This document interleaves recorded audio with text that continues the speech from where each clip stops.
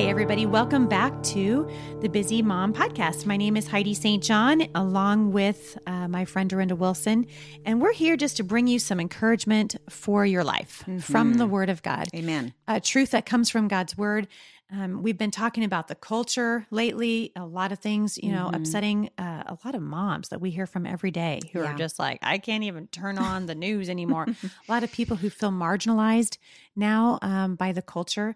And I read this in 1 Samuel 16:7. It says, man looks on the outward appearance, but the Lord looks at the heart. And I love this from Max Lucado. Listen to this. Those words were written for misfits and outcasts. You kind of think they might be written for us right now. Really starting to feel that way. Marginalized. We're really starting to feel that way. Written for misfits and outcasts, but God uses them all. Listen to this. Moses ran from justice, but God used him. Jonah ran from God, but God used him. Rahab ran a brothel. Sarah ran out of hope. Lot ran with the wrong crowd, but God used them all. And David, human eyes saw a gangly teenager smelling like sheep. And yet the Lord said, arise, anoint him. This is the one. Wow. This is the one. I guess what I want to do today is just talk to those women, especially who are listening, and they're thinking, what can I do? Yeah. What can I do? I'm marginalized by the culture. I'm just a mom. Right. I'm just sitting here home and I'm just doing laundry and dishes. Right. And the world's spinning around me at 100 million miles an hour. And God is saying, I want to use you. That's right. Right where you are. Yeah. The Absolutely. marginalized, the misfit, the outcast. That God wants to use you. God sees what no one else can see. He's looking at your heart. That's right. He's looking at your heart. I love this, that David took after God's heart because he stayed after God's heart. And in the end, that's all God wants or needs. Others measure your waist size or your wallet, but not God. He examines the heart. He does. He examines the heart. Yeah.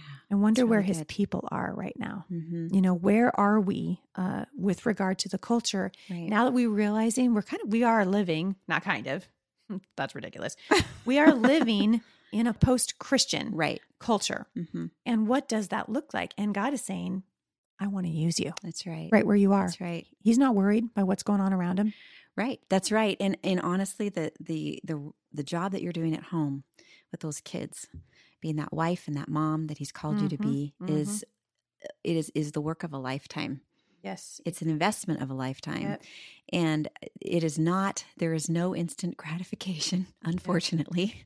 That would make things a little easier.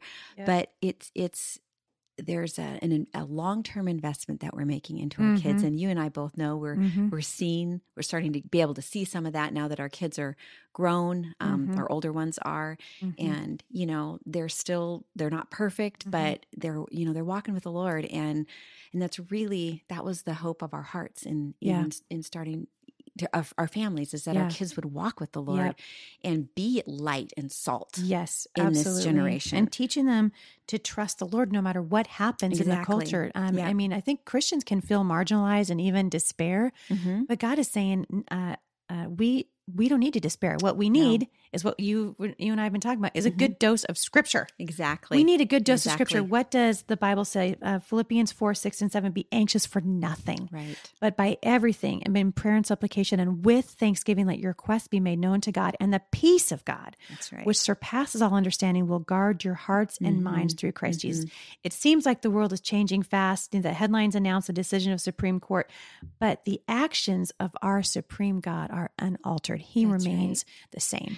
He's not changing. Exactly. It just dawned on me a couple of days ago, and I'd heard this said, and I'd even said it myself. But the reality of it really hit me the other day, that all of this that's going on around us does not take God by surprise. No. He knew the day and the time that these decisions were going to be made, and He is not caught off guard or He's by not surprise. caught off guard. The Bible says His years never end. That He's the same yesterday, today, and forever. That's right. So He is calm as a cucumber through all this, We're right? freaking out. So I'm freaking out. Yeah. But going to Him and realizing how calm He really is about everything and how very much He's sovereign over all of it, it just made me want to cling to Him even more and to His Word even more, because that's the only thing, like you said earlier, that is unchanging. Our world is changing at warp speed. Absolutely. It makes my head spin, and I get overwhelmed and fearful and anxious, and then I realize, and angry. and God's he's just calm. He's like that calm father, that calm. Yeah. And it just, like I said, it just makes me want to cling to him even more and just be in his word even more. And pray. And let him anchor me. And that's the other thing. You talk about being at home as wives and moms and feeling like we're really not doing anything that important. And I'm telling you, besides the role of being a wife and a mom and all of that, which is absolutely important and very important in God's eyes, the opportunity we have to pray for our country, to pray for this generation is really, it's really astounding. And really, we need to take all those concerns that we have and those worries we have and turn them into prayer and just start being prayer warriors. And we need to teach our children that prayer is actually the most powerful thing that they've got going for them. Exactly. You know, to be able to filter everything that happens through the grid of Scripture. Right. So rather than despair, right, we turn to prayer. Right. A Christian turns to the Word of God. A Christian goes, okay, this was your move. And before we do anything, back to God's Word. Now, some things, and we talked about this in the last podcast, you know, we want to go back to the Word of God, but we instinctively know, okay, God said that was wrong. Right. Like that, like, wow, that's over the line. God said no. And there are other things I think that that kind of creep up on us and we don't realize that it's happening. And so rather than go back to the Word of God, we get frantic. Right. You know, and we're rooting around trying to find an answer. We want to get on the phone and call somebody. I want to make a blog post about it. We want to freak out. And God is saying, be still, be still. And our kids are watching how we're handling that. That's right. I'm wondering if this isn't going to be an opportunity. Actually, I should think it is going to be an opportunity for parents to really demonstrate to their children, these are the things that we make time for. That's right. These are the important things. How busy are we? Right. In this culture, we're so busy, which I think is a tool of the enemy. Absolutely. So busy that we don't take time to take care of our own bodies. We don't take time to read the Word of God. And then when something happens that feels like a seismic shift, we're weak. That's right. We're weak. That's right. And we need to teach our kids to be strong. If God said, be strong and courageous, the back in Nehemiah 8:10 says, the joy of the Lord is our strength. How can we be strong if we're not walking with God, if we're not in the Word of God? We had the opportunity a couple of weeks ago to watch the news with our kids. And I don't know if you've noticed this with your kids, but I finally just turned it off. I mean, there is an anxiousness in our kids over what they see happening. And I'm realizing they're going to be dealing with, I mean, they got, 20 years longer than I do to have to live in this now and navigate it as believers who really are being marginalized, not only by our government, certainly, but also being marginalized by other believers who don't walk with God. Right. Right.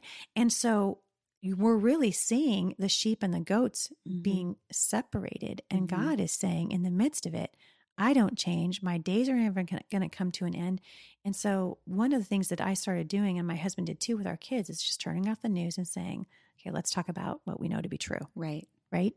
It's not going to change the fact that this and this and this and this happened. Right. But boy, the peace that comes over you when you realize God cares about this. He sees me. Right. He knows where I am. And I notice it really helps my kids. So less negative, right? Less freaking out. Yes.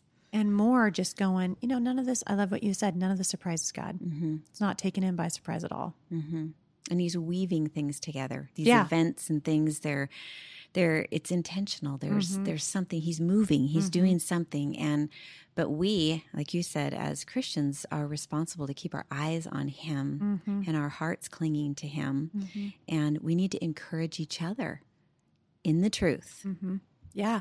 And as we get back, as we're getting ready for school, I guess I want to encourage parents, focus on what really matters. That's right. Like at the end of the day, I mean, we can knock ourselves out trying to get the best spelling and the best math curriculum and make sure that we've got all of our ducks in a row. But if we don't teach our children, this is God's word. Right. This is the plumb line. This is how you know right from wrong. We're missing, right? We're missing the opportunity. That's absolutely true. I've spent more time recently with, I think probably in light of all these events, I've realized the best thing that I can do for our kids is to equip them with the Word of God. And so I've started resisting that temptation to think, oh, we got to get to schoolwork. And instead taking all the time we need to be in the Word every morning together and discussing and talking about what's going on. And when God lays something on my heart, I've been calling myself the hound of heaven at our house because I've just been feeling such an urgency. I've only got a year or two left with some of the kids, and I'm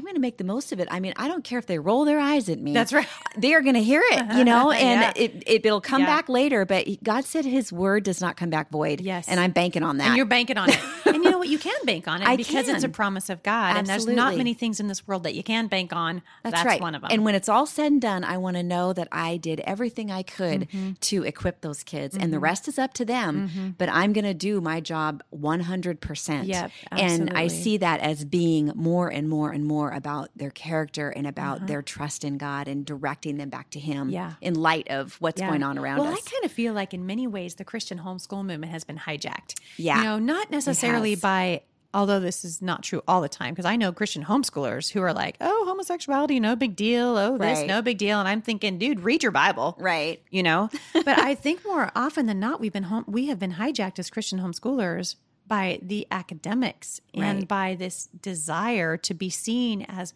outperforming public school counterparts. And we want so badly to prove something. And I'm like, God never did that. He never set out to prove anything. He was motivated by love and compassion. Right. And He sent His Son down who actually died. Jesus didn't, go to the cross defending Himself. He went willingly to the cross because His confidence was in God. And I think we demonstrate our confidence is not in God when we're hyper attached or focused on academics to the point where we're neglecting the spiritual well-being and nurturing of our children. Exactly. I know this sounds terrible, but if I could only pick one, and clearly we can pick both. Right. But if I could only, if you said to me, it's academics or teaching your kid the Bible, dude, I'm teaching my kids the Bible. That's right. I want my kids to be led by the Holy Spirit. For life. Yes, because I trust that at the end of the day, those gaps that were in my kids' education, those times that I chose to read missionary stories to them and fill their head with the Word of God, that when they get out into the world, God's going to go, here's what you need. I'm going to give it to you now because they're going to know how to listen to God. That's right. So important. That's right. Well, education has become a God in our society. It's also become a God in the church. Yes. That's what I've noticed is I hear a lot of, I just want to make sure that they're educated. And I want to scream and say, what about their souls? Yeah. Because their souls, that's going to last it for eternity. I don't care if my child is washing windows for a living, which by the way is a really good job. Right. Pays pretty good. It does. But, just my point is that it doesn't really matter that they're doing something that isn't, well, it's that verse, I have no greater joy than to know that my kids are walking in the truth. Exactly. Yeah. And as a parent of kids who are now grown adults, and you realize they get to choose. They do. And they may choose poorly. I mean, honestly, that has happened to many, many, many parents. But I think at the end of the day, your job and my job as a mother is to look back at our children and be able to answer God with a clean heart and a pure conscience and just say, we did what you asked us to do. That's right. We filled our children's hearts and heads with the love of your word. We tried to impart truth to them. We helped them. We didn't do it perfectly. My kids have seen me certainly. I'm a pretty big screw up sometimes. Not going to lie. Me too. My kids have seen me be very ungodly, but they've also seen me come back and ask for forgiveness and strive to make it right. And I think that's where you begin to go, okay, the Lord's going to fill in those gaps. Even where I mess up. That's right. He's going to cover that. Love covers, the Bible says, a multitude of sins. It does. I can't tell you how many times I've said to my kids, you know how I did that thing? That's really a really great example of what not to do. Right. And it's also something Jesus would never do. Just saying, Jesus would never do that. I love what Sierra we were talking about this last night, how hard it is to apologize. And she was saying, what was the movie that she was referring to? I don't remember. Oh, I can't remember. Anyway, he said, well, you were right and I was less right. It's just so hard. It's so hard. It's hard for us to do that, but it's so important. I'm going to actually try to end this podcast on time. I got 15 seconds to wrap this up. I want to encourage you as you begin to think about the school year, and we're going to be talking actually about homeschooling a little bit for those of you who are considering it and wondering if that might be a good option in light of what's happening, especially now in the public school system. But really want to encourage you as parents. It's your job The Lord has given the responsibility to you to teach your kids to trust Him and to filter through the grid of Scripture and through communication with the Holy Spirit what's happening in the world around them. And you can do it because the Bible says you can do it through the power of your Spirit. We'll see you back here next time. For more encouragement, visit me online at thebusymom.com.